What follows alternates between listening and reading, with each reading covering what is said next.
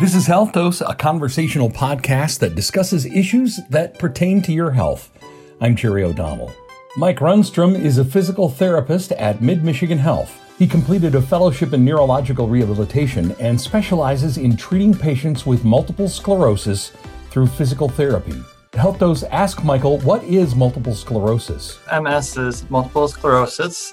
It's described as a chronic disease, and it affects our central nervous system, including the brain, the spinal cord, and even our optic tracts that are involved in vision.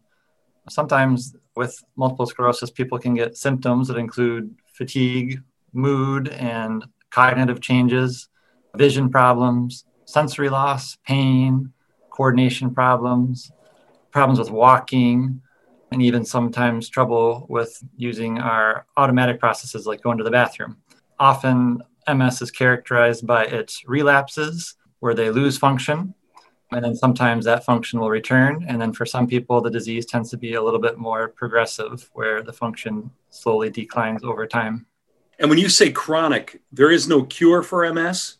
Currently, no. It's just based on some preventive treatment with physical therapy, working with neurologists for medical end, hopefully to slow the disease and minimize those relapses as much as possible. But no cure currently. And as a physical therapist, what does treatment for multiple sclerosis look like? What kinds of things do you do with a patient?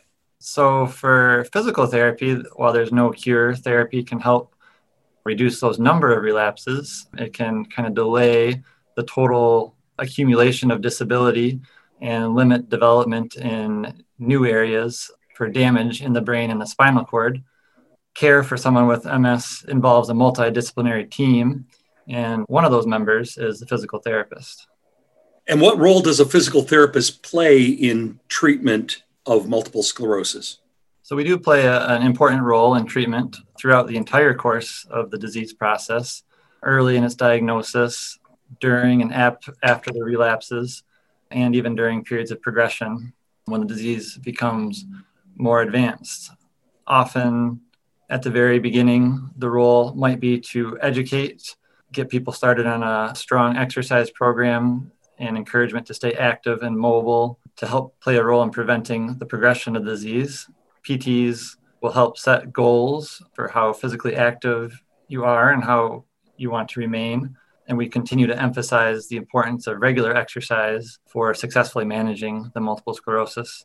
Even if the disease is currently stable, your PT will likely want to see you every 3 to 6 months to make sure you're following up with your program and to make any modifications if necessary. And again, if I'm understanding correctly, the goal isn't returning necessarily to your previous level of physical ability, but to just maintain what you have and perhaps stave off regression. Is that correct? I think that's definitely right in the early stages. Sometimes when people get diagnosed, they're going to go to the doctor and maybe they had a loss of function, but sometimes that function does return and they might come to me and they're saying that they're functioning pretty normally. So in that case, it is to kind of maintain the levels that they're at. But after relapses, sometimes where someone's function declines, maybe they're having more balance problems or more walking problems, some of the goals can be to try to get back to their prior level of function. Mm-hmm. So we're always trying to maximize that function, return what we can, and then ultimately it's the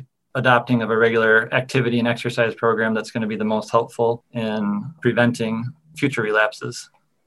It's got to be especially challenging for you as a physical therapist because I'm assuming that you get a client that comes to you and says, I'm having problems doing these things. And the majority of your clients, it's like, okay, let's get you going and doing those things and slowly working toward that goal. But you're dealing with a disease where there are spikes and there are valleys. How do you deal with those goals during periods of relapse? That is always a challenge. As it progresses, it's possible that patients are going to need different things. Maybe they're going to have a need for adaptive equipment like a walker, a shower chair, even a wheelchair. And it is challenging, but you kind of talk with the patient, talk about their individual goals, their individual situation, figure out what's important to them, what kind of things they want to accomplish, and try to focus some of the therapy on attaining those goals. And it might be something like those adaptive devices. It might be trying to figure out how to return to their activities of daily living in the home, like bathing or dressing or cooking, cleaning, or how to help them function to their maximum at a work or other social setting. So in that regard, as a physical therapist, you got to be thinking past your clinic. You got to be thinking about how they're going to take whatever skills you work with in the clinic back to their home where they actually live. How do you address that, and what kinds of things are you trying to prepare your client for as they return home? And I don't have Michael standing by my side to help me stand and sit, and I don't have Michael by my side helping me do those exercises. What is it that you give them as a coach to help them prepare for living at home? It might be something that we evaluate in the clinic, and sometimes it might be assessing where their problems are. Do they have a balance problem? Every time they turn one way, their weaker leg is buckling on them and they're putting themselves at risk for falls or injury. So a lot of it is education and trying to make the patient aware of where their deficits are at. So it's not only just teaching them some exercises, but it's kind of teaching them to become aware of their current limitations, teaching them some strategies with multiple sclerosis, specifically fatigue and fatigability is something that is prevalent. Fatigue just being that overwhelming sense of tiredness sometimes, and fatigability, say, of a muscle. Like if you use it, then you're going over time, it's going to become more and more weak or more tired. And so sometimes teaching these energy conservation strategies can be helpful for patients, and teaching them how to do things maybe a little bit differently around the home, set up some chairs or rest spots. And people want to just go and get their usual housework done, just do the laundry, go do the groceries and clean the house and go out, play with the kids in the backyard. But for someone with MS, you might have to try some different techniques in order to function at the best and safest level throughout the days. So sometimes it's just education on different strategies. You use the term, was it fatigability? That's right. How do you explain that to your clients? I think the easiest way is to demonstrate it. So if someone stands up from a chair on the first time and they get up fine, if they do it 10 times, maybe by the 10th time, they're not even able to get up off the seat. Or if they do a walking assessment where they're walking at a pretty average speed for their age group, but then we have them do an endurance test and have them go walk for 6 minutes as fast as they can out in the hallway, come back and do that same walking assessment. Sometimes their balance is off, sometimes their walking speed is much slower. And often, sometimes that's what we'll do in the clinic, specifically for patients that have MS, is we'll do our battery of assessments to kind of check walking, balance, functional mobility, and then we'll try to fatigue them with a long distance walk and then go reassess those outcomes again. And sometimes we'll kind of start to see like, oh, that maybe is where they're having some weakness, or maybe this is where they have their balance problems. And then we can kind of focus on that for their home exercise program, or even use that as a training technique. First, get them tired during their sessions and then address some of the balance issues, which will hopefully prevent falls from happening or injury from happening when they're out in the community and they actually are experiencing that fatigability. So for the majority of people, when they're doing an exercise program or a physical therapy session, the goal is I'm at an activity level of 3, and today I want to get, or this week I want to get to a 4, and then the next time to a 5. Is that the same thing with patients with multiple sclerosis? Are they looking to progress, or are they trying to maintain? Are they playing defense or are they playing offense?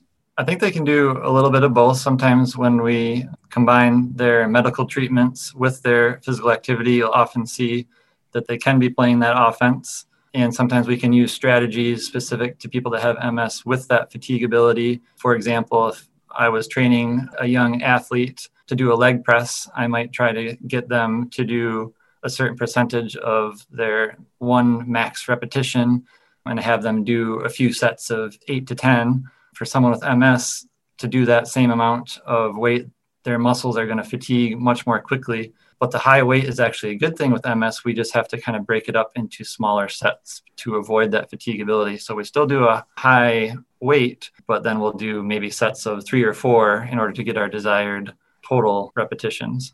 Sometimes we can use strategies like that to help actually strengthen the muscles if we're going for strength. What's the reason that you have to use the same amount of weight but fewer reps as opposed to a young athlete where it's weight and repetition? I think it just goes back to that fatigability for people with MS, that we want to still challenge their muscles, but we want to challenge them enough doing kind of that baseline principle of overload, where we actually want to overload the muscles in order to stimulate them to gain in strength. So really that fatigability is key when considering what you can get done with an MS patient. I think it is, yeah, especially with when it goes into strength training. For example, if they are not able to lift their ankle, dragging their foot as they're walking, they might have weak dorsiflexors, and that might show itself after a period of walking. So they walk for a mile and now their foot's starting to drag.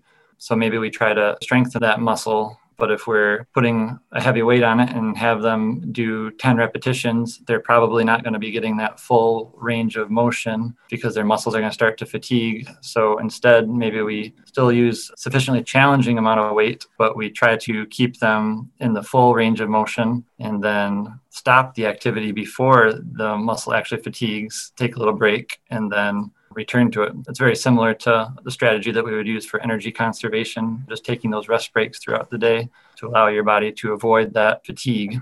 Sort of like teaching the patient to pace themselves and to listen to their body and know when they need to rest and not push through. Yes, I think that's very important for people that have MS. Michael, when you're working with someone who has multiple sclerosis, what does success look like for you? What does success for the patient look like? I think if people can come in and gain a better understanding about how their bodies respond with having this diagnosis, and if they can understand what the evidence shows for how physical activity in general can be beneficial in healing, I think if I could inspire someone, encourage someone to adopt change in their lifestyle that just increases their activity and to not view MS as a death sentence, but empowers them to stay moving and stay active, even though they're feeling tired sometimes. I think that if we can change people's attitude towards it and find ways for them to feel like they're accomplishing what they want to accomplish, I'm pretty happy with that. That is Mid-Michigan Health physical therapist Mike Runstrom. Now remember, if you have health concerns, the best place to start is your primary care provider. If you need help finding a primary care provider, go to midmichigan.org/doctors. And to learn more about Mid-Michigan Health's comprehensive rehabilitation services, go to midmichigan.org/rehab. I'm Jerry O'Donnell. Thank you so much for listening. Check back again soon. We'll have another edition of Health Dose.